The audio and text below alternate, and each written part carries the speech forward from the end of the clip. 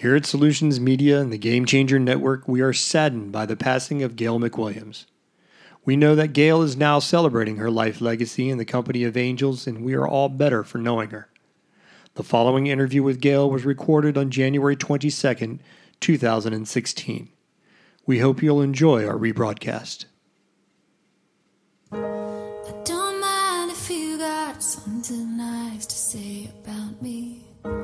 I enjoy an accolade like the rest. And you could take my picture and hang it in a gallery of all the who's. Good afternoon. It's Friday, January 22nd, 2016, and I am excited to introduce you to the author of a book called Stuck or Positioned. It's your choice. And Gail McWilliams is our guest this morning, and she has a very, very interesting way of communicating hope, vision, and purpose through storytelling. And her mission in life is to inspire others and see how they're strategically positioned. And we just want to welcome Gail this morning and listen to her story. Gail, welcome. Thank you so much. What an honor to be with you today. Well, it's an honor for me, too. Gail, why don't you tell our listeners a little bit about you personally? I would be glad to do that. Well, my name is Gail McWilliams, and I am here in Dallas, Texas. And I understand that you once were in Texas as well, Chickie. Absolutely. For about 10 years. Well, it is a wonderful place to be, and especially Dallas, because there's two airports from which you can launch anywhere in the world, and that's exactly what I end up doing on a daily basis. I speak around the nation. I'm a motivational, inspirational speaker. And the backdrop of what I do is actually my personal story. Many years ago, I had a childhood disease, and when I was around 13 years old or so, the doctors had told me I would never live to be 30, and I would definitely never have any children. Well, I would love to tell you that doctors practice medicine, and this one got it wrong while he was practicing. I've been married for nearly 38 years to Tony McWilliams, and I am beyond 30. We have 5 incredible children, 4 daughters and a son. But what happened is I had to make a choice along the way. It was when I was carrying our second child. I was nearly 4 months pregnant. And the doctors had seen a small thing that concerned them in one of my eyes. And so I went through a day of grueling tests in a very famous hospital in the Midwest. And at the end of the day, sitting alone in the exam room, he came in to give me the results. And he said, Gail, you have to choose today between your baby or your eyes. And I must tell you that that's when I really began to understand that life is all about choices. And if I can just tell you, Chickie, that the choices we make on a daily basis don't just impact us, but they will impact and influence generations yet to come. And when I told him I choose my baby, the doctor was he was incensed. He stood up, slammed shut my folder, and said, what a foolish decision, and left the room. I can tell you truly that literally in my darkest hour, that's when vision was birthed. Wow. It's been an evolving process. And when you lose your eyesight, it's really interesting. I had 2 choices then as well. I could be full of fear and a downward spiral that would keep me in depression, and rightly so, for the rest of my life. Or I could try to find treasures in the dark. And only because of grace, I was able to make that choice. And so that was daughter 2. And what's interesting, of all of our children, she's our first to be married. They live out in New York City. And she and her husband have given to us 3 incredible grandchildren. And so I am a proponent that if we must have a vision for generations yet to come. But really the question becomes, what does that look like in all of our lives? You know, each of us have a story. Each of us have faced some kind of heartache. That becomes part of our life message, part of the fabric of who we are. And so for me personally, what has developed was not only writing multiple books, but also speaking to people, encouraging them. And so many people say to me, Gail, how can you have so much joy and you can't see? And I ask them, how can you see and have no joy? No kidding. What a great And what I've perspective. What I've found is we live in a very visual world. We live life based only on what we see. And I just want to encourage you, Chickie. I know that you are a visionary, and I love hanging out with you today. But even the audience that's listening, life is not about what you can see. If you're only focused on what you see, the troubles in front of you, the obstacles, the numbers, it could be very depressing and it could be limiting. But when you live life with vision, the sky's the limit. And that's really what I'm hoping we can encourage the audience today to say, what is that to live with vision? And how does that look to see life in a new perspective? No, that is just fabulous. And as I understand it, you wrote the story of your life in a book called Seeing Beyond. Is that correct? That's your life story? Yes, ma'am. My first book is Seeing Beyond. Zig Ziglar did the foreword to it. It's in multiple languages and has traveled all around the globe. And that I'm told it's a page turner. You can't put it down. And that's where I really got to express my whole journey. And I'm very candid in the book.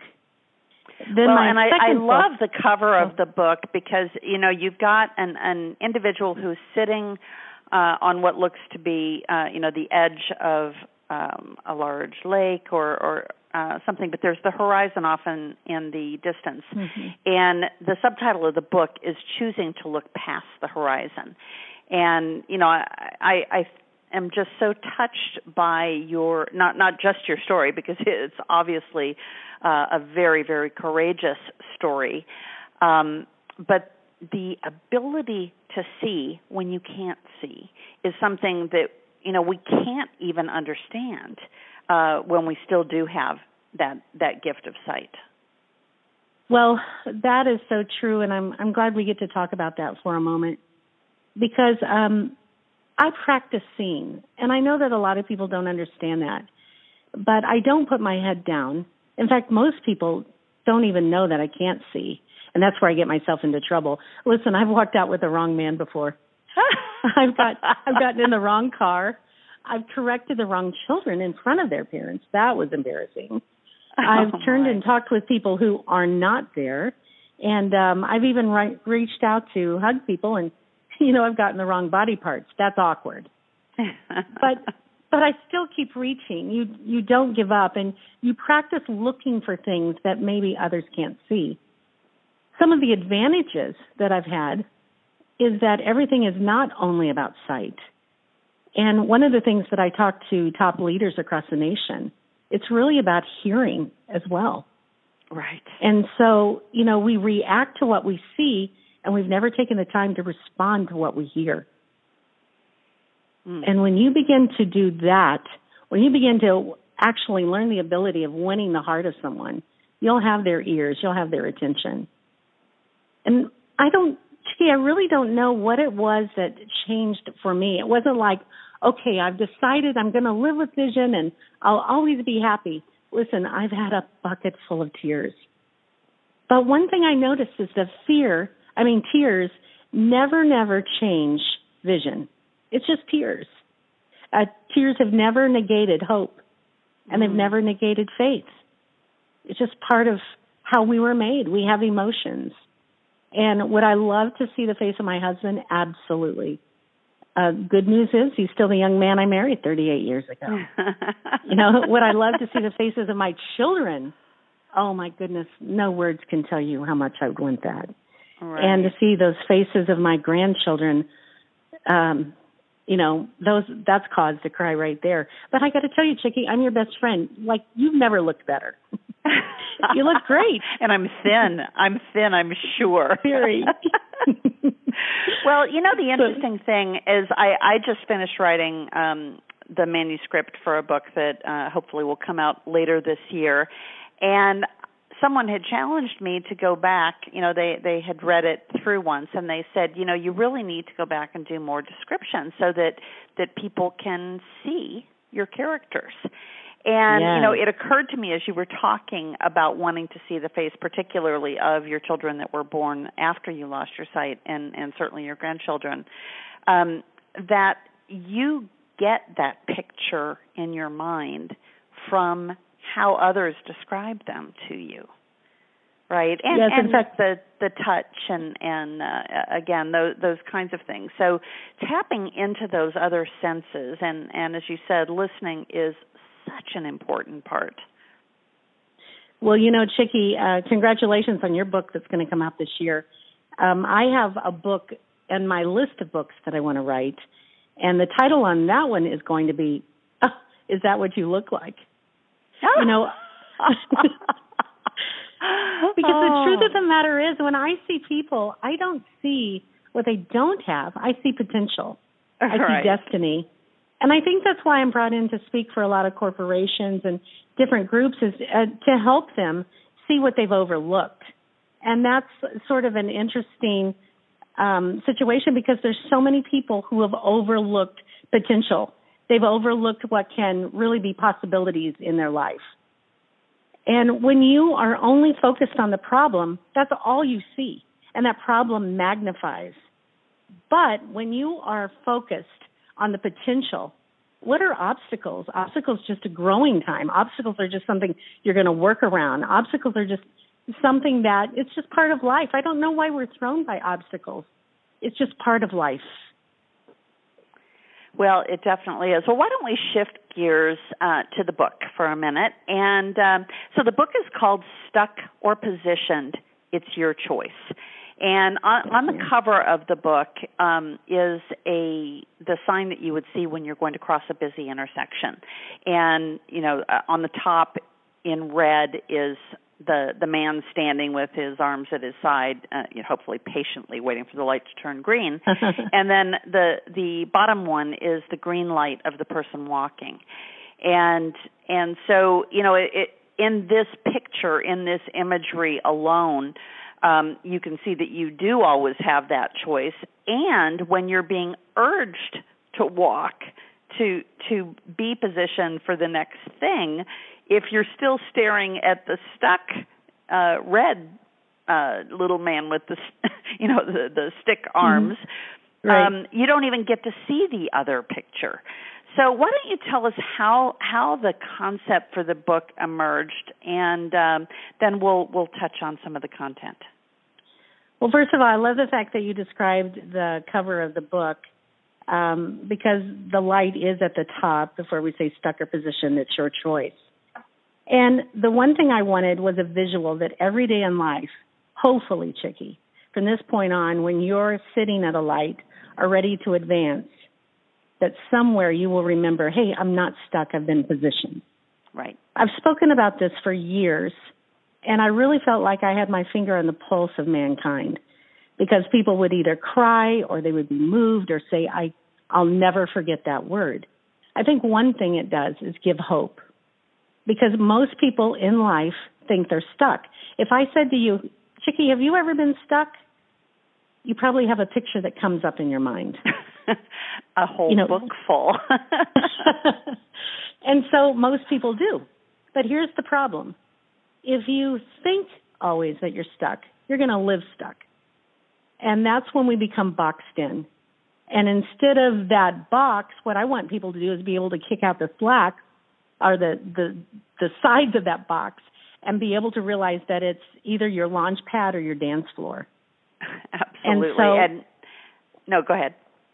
Well, I was just going to say, any time that you feel stuck, it is a squeeze. But, even think about, we talked earlier about my family and the challenge of even having children. It's that birthing process for all of us. And I know men really have to wrap their heads around this. What does that feel like? Guys, you'll never know for sure. But gals, we know what it is. And it's in that squeeze, it's in that push that what? We are birthed into a harbor of potential and destiny. And that's what has to be the focus. It's not so much the stuck. And in fact, stuck and position are actually, Chickie, the same place. Right. It depends on I was going to share outlook. I was going to share that on Sunday our pastor was talking about the story in the Old Testament of Joseph, who was the youngest of a number of brothers, and his brothers were actually incredibly jealous of him, and at one point threw him in a well, kind of to be lost forever. And the pastor was talking about how that actually, Joseph could have taken the position that he was, being tormented by his brothers, but really later on in life he got to see that was the setup for his brothers coming back and selling him into slavery, and then the person who bought him was actually an important person in the king's palace, and then he ended up because he decided as long as he was there he might as well work hard, he ended up coming to the attention of the king and became the king's right hand. And all of those things could have been looked at as just really, really bad things in his life. But it's the same kind of thing of, stuck or positioned. Am I deep in this well and I'm going to be here forever, or is this what's going to allow me to become visible to the king, right? Absolutely. That is a great story and one of my favorites as well, because the tragedy that happened to that man, but every part of it was preparing him for where he was really headed. Yes. And that was to assist ruling not just a nation, but assist in saving two nations. Right. So he is a perfect example of what we're talking about, being strategically positioned. If people could understand that what they're doing today is in preparation for tomorrow. See, if you feel like, say you're at work and you feel like you're stuck in that job, what if your attitude turned around and go, everything I'm doing today is preparing me for what's coming next, whether it be promotion, whether it be owning your own company, maybe it's working with another company. Right. That's the strategic position. And so what I think is most people, Chicky, are short-sighted, and they only see today. And also, I feel like sometimes people ask me often, why would you have chosen children? Why did you go on to have a family when the risk looked like it was high? And I really think at the core of that, I'm being asked, how did you choose between convenience and legacy? And I'm afraid that we live in a culture, it's all about convenience. Mm-hmm. So therefore, it just sort of heightens that idea that I'm stuck. And the truth of the matter is, you're only stuck if you want to be. If it's the job you hate, for goodness sakes, go try to find another job. Right. If there's a dream that you're carrying, I had someone I highly admired, and he would talk about most people go to the grave with all of these things that have never been realized. Dreams, businesses, building a house, families, name the whole long list. And when I heard that, I thought, oh my goodness, that makes sense. No wonder people live empty, because they think what they carry within them can never be developed or fulfilled. And isn't really the goal to live full, deposit everything in the day in which we have right now, and go to the grave empty? Rob the grave of every dream that you carry. Why? Because that dream is for this hour. Right. And people can say, well, it's too impossible. You referred to being in church Sunday. I also am a woman of faith, and I think, wow, my very designer, he says nothing's impossible. So if it's good for him, it's good for me. Definitely. Well, you started out talking about being positioned, and that, of course, is one of the key words in the title of the book. And you begin by telling the story of Ellie Weisel. Can you encapsulate that and why open heart is the word that you ascribed to Ellie? Well, of course, he experienced such travesty, inhumane conditions with what happened through the Holocaust. And, the Holocaust isn't really that far from where we are today. And what we remember, and there's still survivors from the Holocaust, I think that it's in the middle of all the loss that you really understand what's of great value. And Ellie, I liked using his quote because even in my own life, it wasn't until I faced death that I knew how to live. It wasn't until I made a choice that was bigger than myself that I knew how to give myself away, and I found great joy in it. It was in the middle of what seemed like had been taken from me and was unfair and unjust that I really learned how to walk in mercy. And I learned how to give other people opportunities. And it was really in my darkest hour, reaching, groping, thinking, how am I going to do this? That I really realized, wow, I can do this, because I say often, Chickie, it's passion that fuels me, and it's purpose that drives me, even in the worst conditions.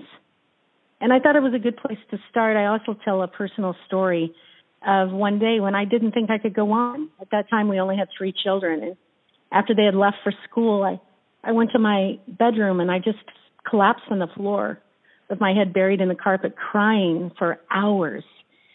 You know, how could I ever be the wife my husband needed? How could I ever be the mother my children needed? And for sure, who was ever going to call on me to carpool?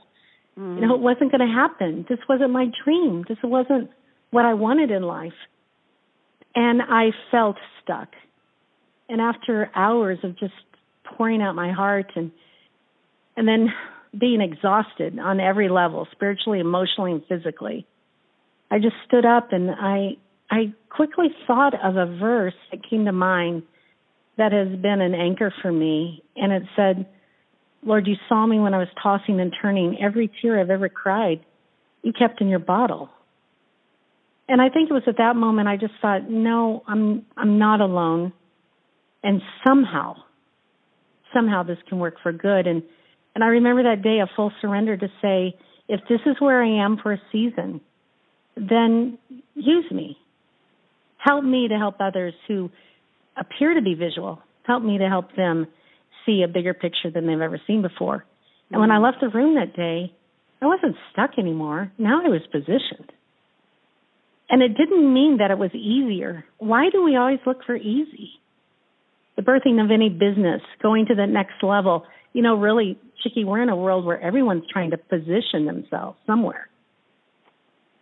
And in the middle of all of that, what we do is we miss the moment. What can we learn in this moment that will advance us for the moments yet to come, should they come?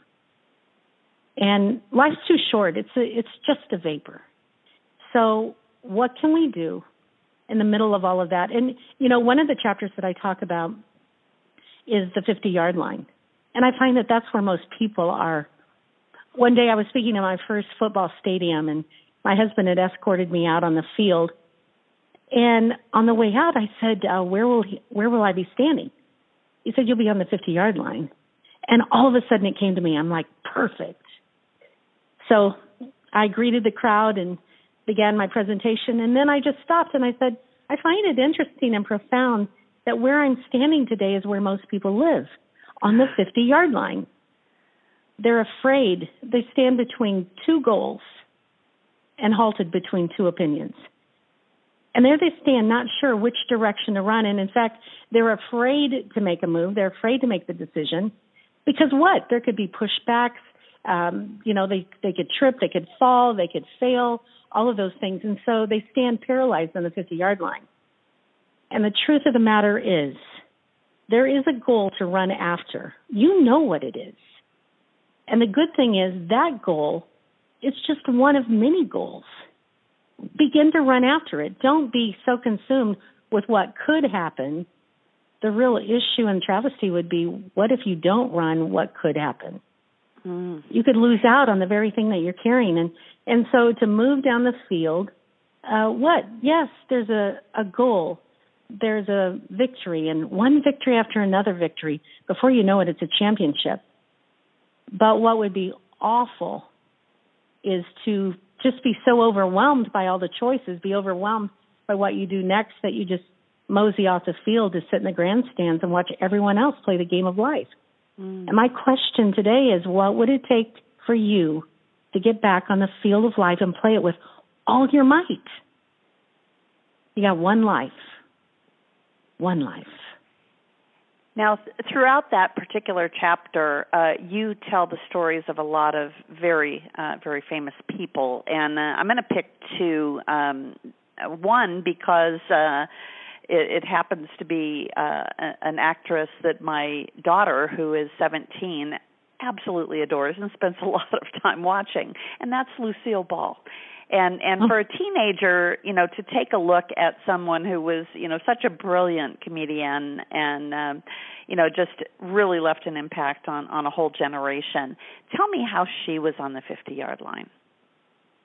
Well, the list that I make of those actors and actresses and different sports people, they were told they would never amount to anything, that they couldn't.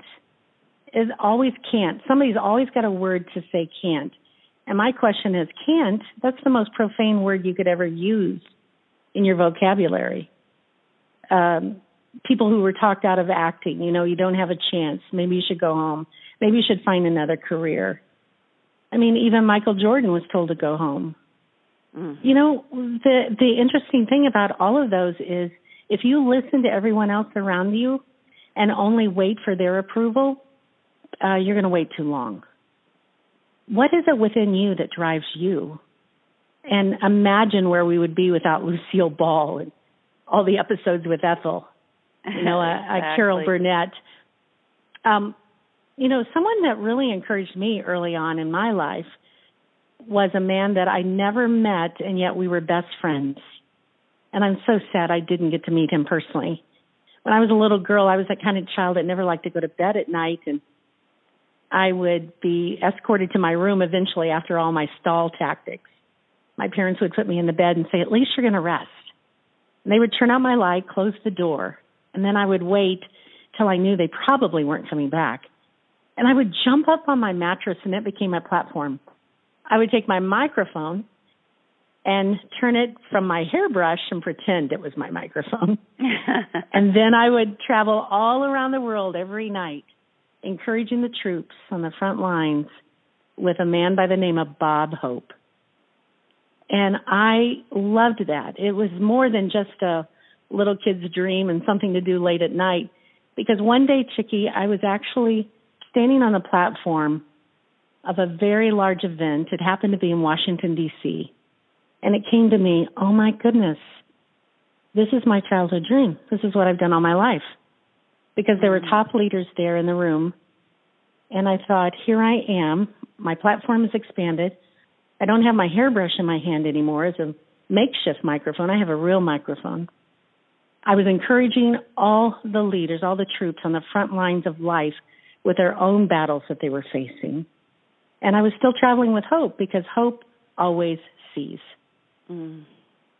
So I just tie that into what you were saying, that those who have been told they can't, hope is shouting, yes, you can, try.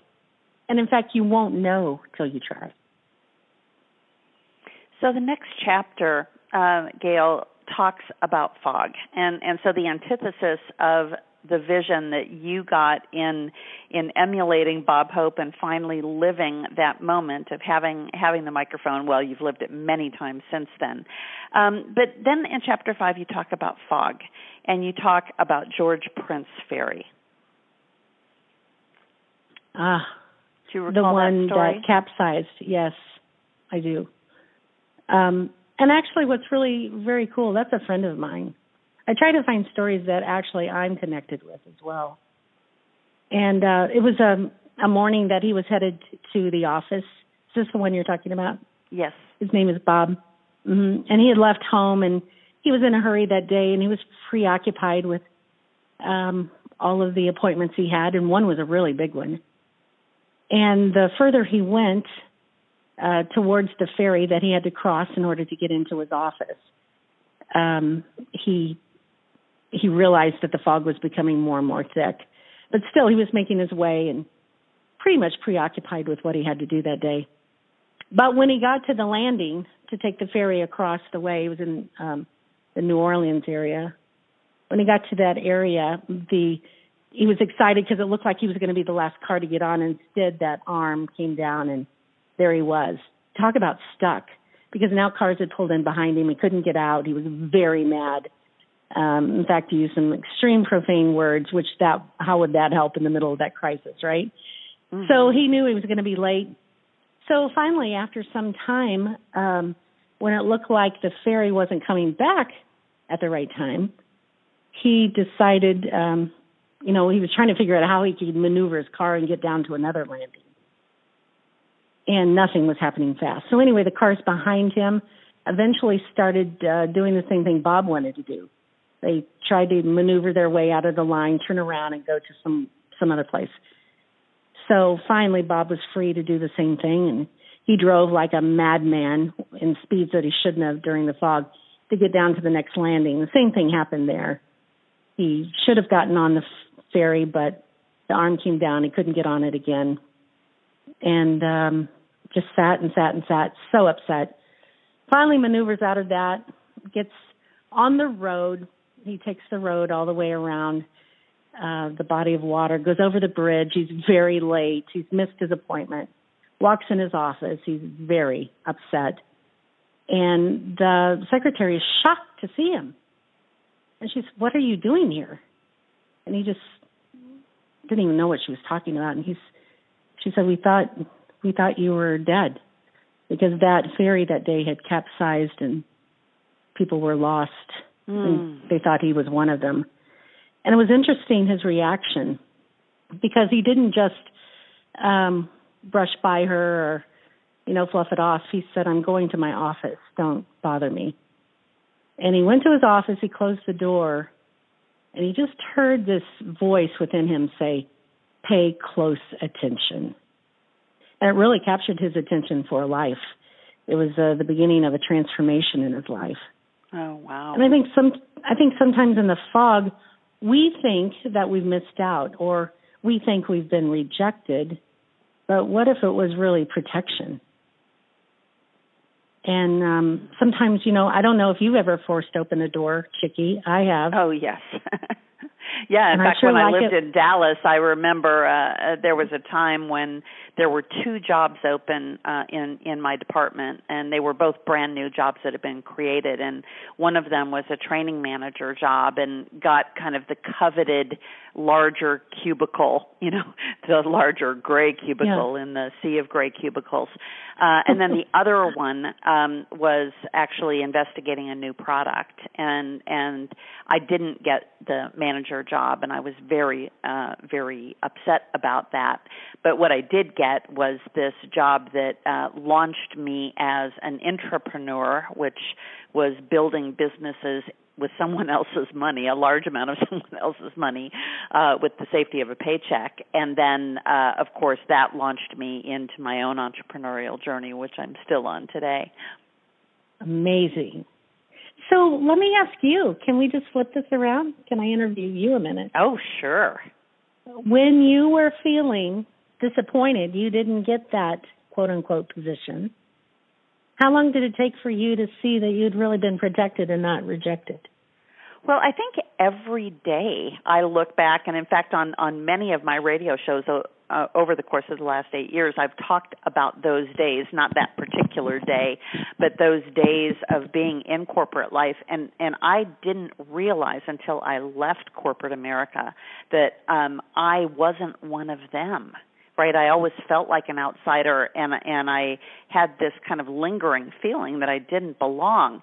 But again, kind of going back to the Joseph story, it wasn't that I was being outcast. It was that I was born for something different and something greater. And so now that I'm outside of that world, in fact, last Friday, I celebrated my 20-year anniversary of having my own company, my own consulting firm. Congratulations. And, in the midst of that, I've birthed about 10 different companies, again, some within the safety of other companies like LasVegas.com, which we built for 2 major casino companies, and then 2 technology companies of my own, one of which I'm working on right now. And so, again, I think I do a lot of retrospective, but not from pouting about the past, but really using the past and various failures as teacher. Well, let me ask you another question. By the way, you're an awesome guest. A thin, beautiful, awesome guest. Chickie, did you by chance learn any skills or advance what you do now? Did you learn any of those while you were in corporate America? Oh, completely. Yeah, absolutely. And so when you talked about being prepared with your current role in what you're going to be doing, Absolutely, that's true. And, I'm a college dropout, so I had never been to business school. I didn't have the MBA that is now pretty much a requirement in companies like American Airlines and Sabre. And so I learned to write business plans, and I learned to do business research, and I learned to negotiate. And had I not had those jobs, I wouldn't have had that opportunity. I love that. Well, one of the chapters is called gratefulness.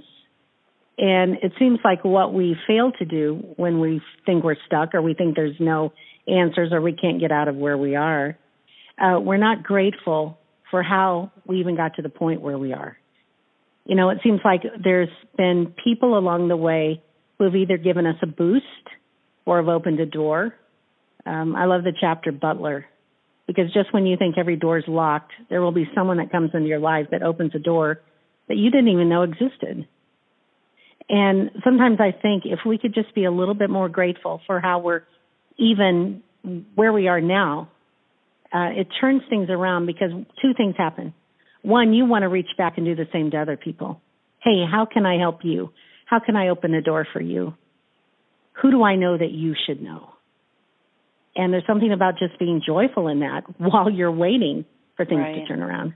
The other thing is to put your arm around someone that is equal to you or a comrade, and just to encourage them. Hey, what are you struggling with the most? Is there anything we can talk about? How can I help you? Can I be someone that you could be accountable to as you develop your dream? And before you know it, you don't feel like you're stuck anymore, because you're really proactive in doing something else. I tell the story about the man in Abilene who came into the Chick-fil-A one day, and he put $1,000 down on the counter, which made the young cashier's eyes just bug out. And he said, "Sir, how can I serve you?" And the gentleman said, "I want you to take this $1,000, and I want you to pay for as many people as you can who are coming through the drive-thru today." Well, the domino effect. Everyone that was coming through the drive-thru, it was a surprise. No one had any idea that their lunch was going to be taken care of. Some people laughed, some people cried, some people couldn't believe it. Some people were just in shock. Some people, it was like no big deal. They didn't even say anything, hardly said a thanks. And that happened for 80-some cars that day. I love the whole idea of paying forward. And I think there are things that you can do in the middle of when you're feeling like you're stuck to still give yourself away. And the one thing it does, Chicky, it's developing people skills in you and leadership skills. A leader's never about himself. And in fact, those leaders that are about themselves, we all react to. Oh, but a really fantastic leader has a vision for the whole team all around them. And then the other idea is, in that stuck area, is not only reaching back and reaching to the side of you, but reaching forward to be mentored by people, to find new skills that you don't have. And people could say, well, I don't have the money to do that. I can't bring on a personal coach. Listen, there's so much on the internet. Or do a radio show every Friday at noon and talk to the best authors in the country. Yeah, listen to Chicky every Friday. Absolutely. Or beat Chicky, because this for people who don't know about the whole radio show infrastructure, you can choose to be on a terrestrial radio network, and typically they have you pay them for the privilege of being on the radio. But on Blog Talk Radio and doing a show like I do with simply doing the interviews over the phone, you may have the occasional teenager in the background getting ice out of the ice machine when you're in the middle of your interview. But really, there is very little cost involved. So, and it's really been amazing to me to understand the reach that I could have out to interview people that I never would have thought of. I'm a Shark Tank fanatic, and we were able to get Barbara Corcoran to come on the show. And awesome. We've interviewed just some really, really amazing individuals, and anyone can do it. That's the amazing thing. That's right. I think, again, we're back to the word can't. It's terrible if someone's playing in your own mind a tape where someone early on in your life said, you'll never amount to much, you can't do that, sort of like when we were talking about Lucille Ball a moment ago. This field isn't for you. I like what you said when you were in corporate America here in Texas. There was something bigger in you that was being birthed, being developed for sure. And that's what we need to look for. And I do a seminar on this very thing, stucker position. And all I do is ask some leading questions and bring them to a point to say, okay, what is it that's within you that you've buried? First of all, let's bring it up because it does have potential. At least it has value to look at. And what are the steps? And one of the steps I ask is, what is the biggest struggle that keeps you paralyzed from moving forward? I love this. People say, one day I'm going to write a book. I go, great. You should. The first time I said that to someone, they laughed at me. They said, they were thinking, I'm sure, well, you can't see. How would you write a book? They had no idea of special software. I don't do ghostwriting. I don't drag and drop. I actually write because of some software. Guess what? I had to learn a whole new system. I had to buy different kinds of things that were expensive, but I was determined. I had something to say. And so I could either go by the person who laughed at me, who had no vision, or just push through. And that's what I want people to push through. But those who say, I'm going to write a book one day, I'll ask them, great, what is that you're writing now? Oh, well, nothing. I'll say, well, have you written a sentence? Do you have an outline? Can you write a paragraph? What about an email? What about a blog? Start. Just start with something. And the other thing is I'll ask them when they say, yeah, I've written down a few things. I'll say, great. Where would I find your book? If I were at the bookstore, what aisle would you point me to? It's putting really feet to all of that. And who's your targeted audience? What is it that you hope at the end of the day? Same way when I speak to people and coach them about speaking. Any speaker that's out there, it seems like so many just have this canned speech. I'll always have similar threads through my presentations, but never a canned speech. I think that's insulting. Right. I want to customize it for the group that I do. I love people. My passion's leaders. So when I go to speak for an audience, I love that because I always have in mind, where am I taking off from and where am I landing? Haven't you heard people before where they have a great intro? They know where they're taking off from, sort of, except it's where they took off from 5 years ago, too. Right. And then they just get to talking and they never have a landing point. You want to go, land, put it down somewhere.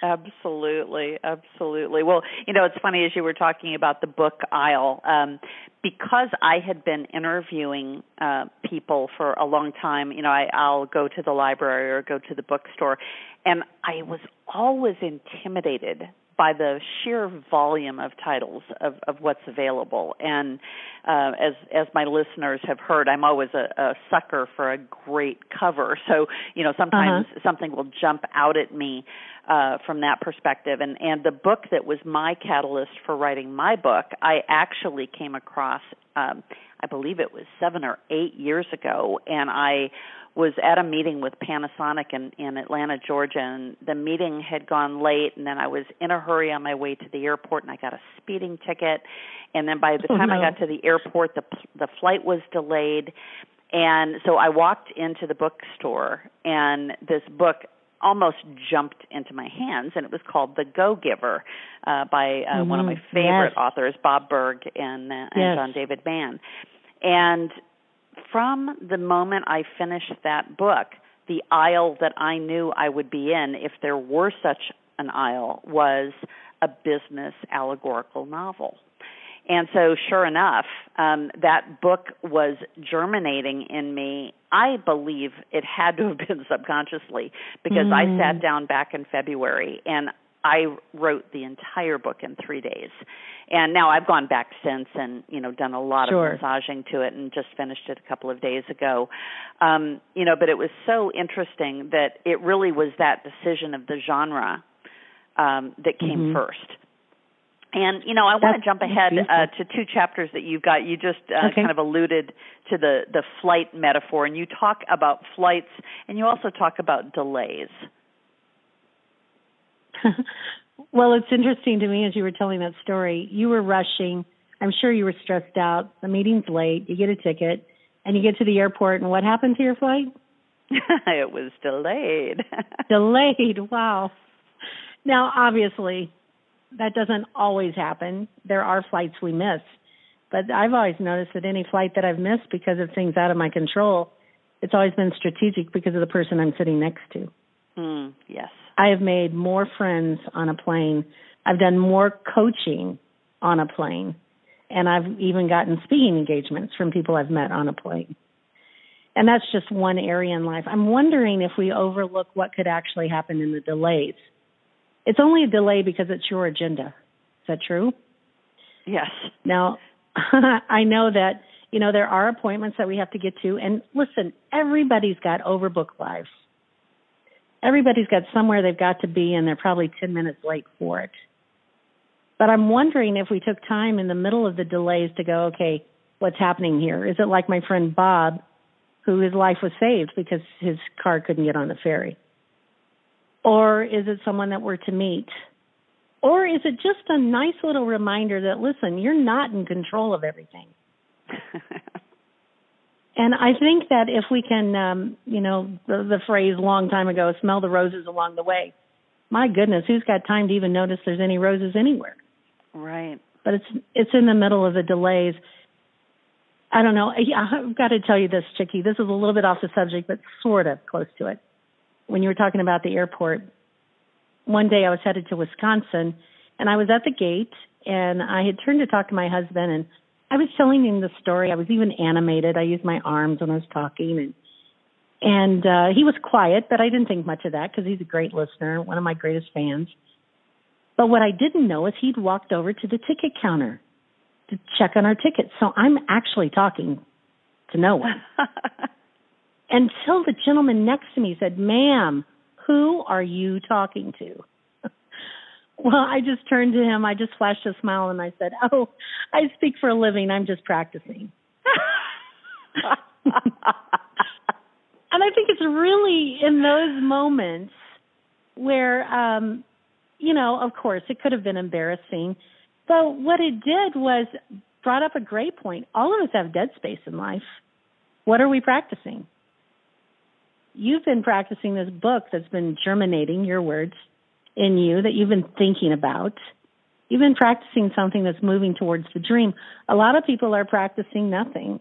That's why amusement's so great, because you put your brain in neutral, or so people think amusement's great. But a brain in neutral is never moving towards the dream and the potential that's within you. Right. Applying yourself.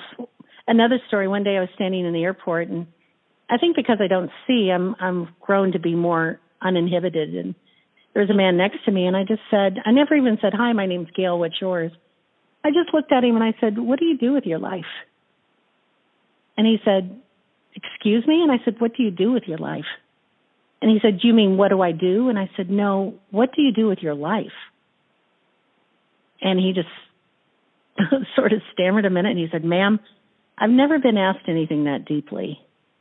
And I just said, "That's okay, I can wait." And I did. I think that we overlook people around us. Whether we ever meet them again, whether they ever become a friend or not, what gift do you bring to the world, and what would keep you from giving it everywhere that you are? Mine happens to be encouragement. And also, somebody asked me the other day, "Gail, who are you really?" And I thought for a minute, and I said, "I'm a via." A via is a road or a pathway. Right. And that's who I am. I'm a via. I'm a visionary that inspires action. I love that you have a dream, Chicky. But to die with that dream would be terrible. You need to be inspired, take action, and let's see who it will impact, not only today, but for generations yet to come. Right, right. I want to jump ahead. You've got a chapter called Puzzled. And, we've talked about physical limitations of your blindness, which was actually, as you pointed out early on, it was a choice.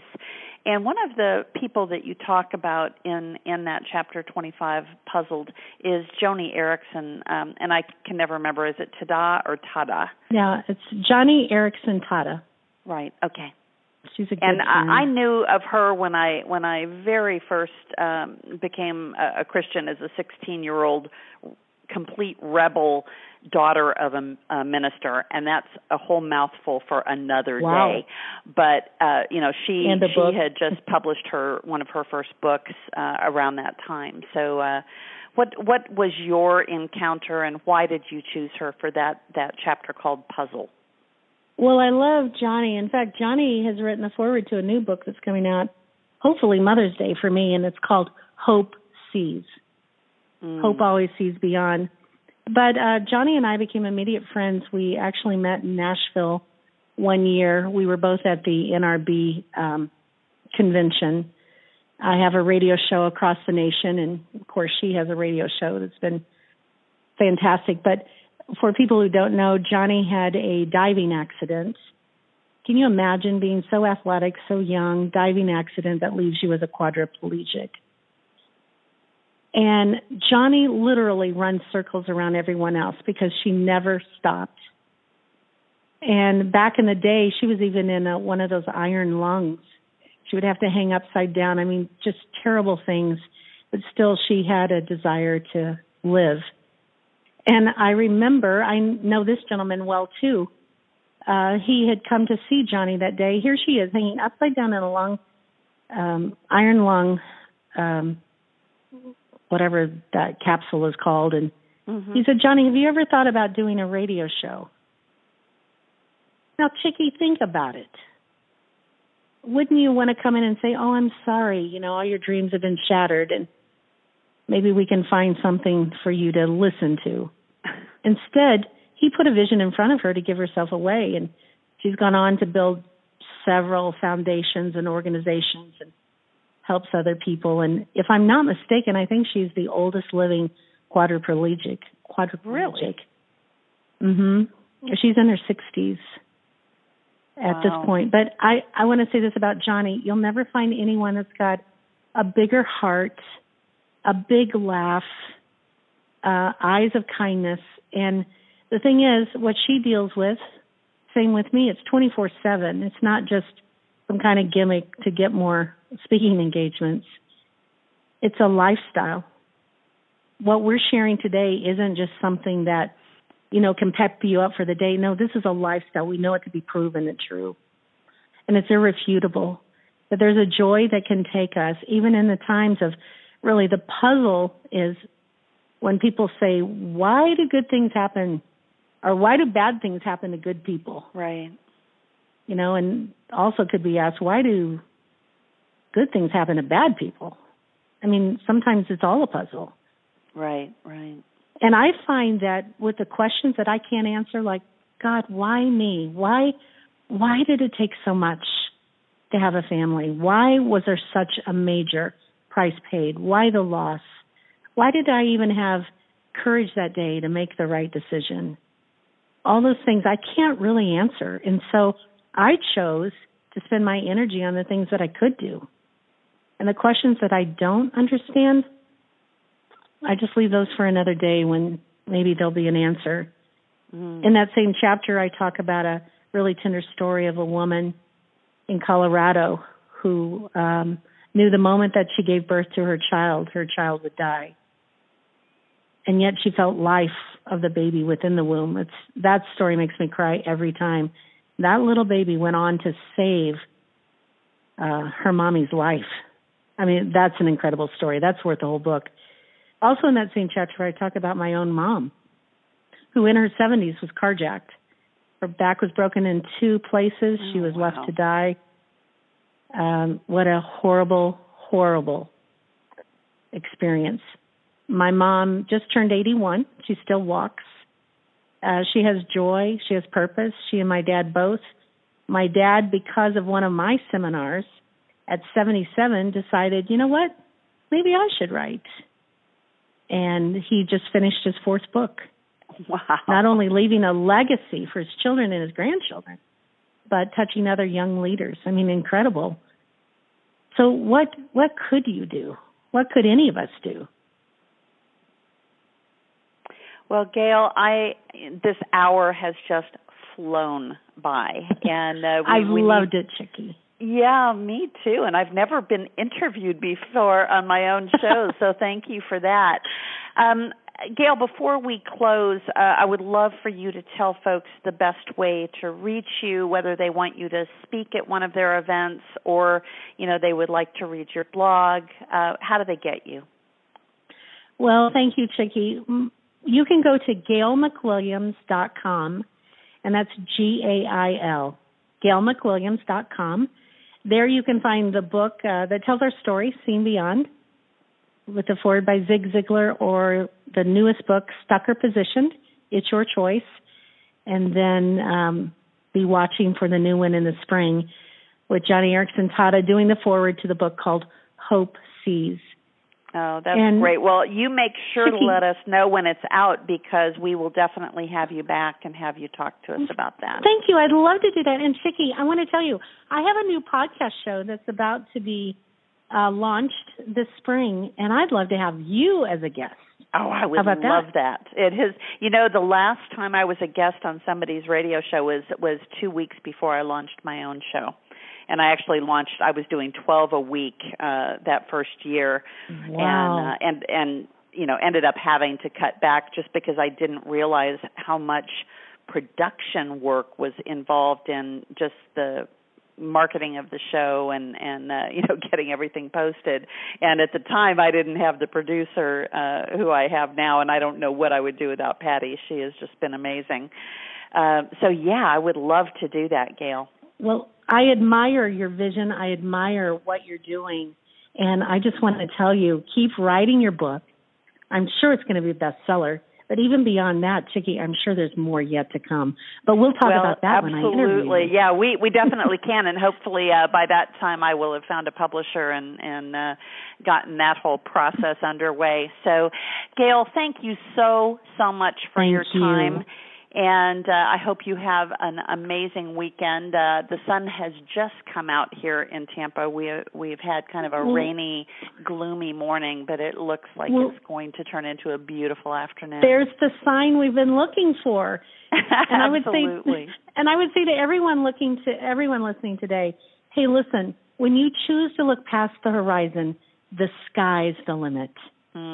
Absolutely. Well, Gail, thank you so much again for your time. And for those who'd like to learn more about the Executive Girlfriends Group, we have just relaunched our website, but because that's not my day job, there may still be a few broken links on the site. But please go check out our site and our older shows. And if you feel so inclined, please join us as a member. We also have a private Facebook group where we post the upcoming shows so that you can join us live and listen and ask questions of our guests. So thanks again, and we will see you next week. See you soon.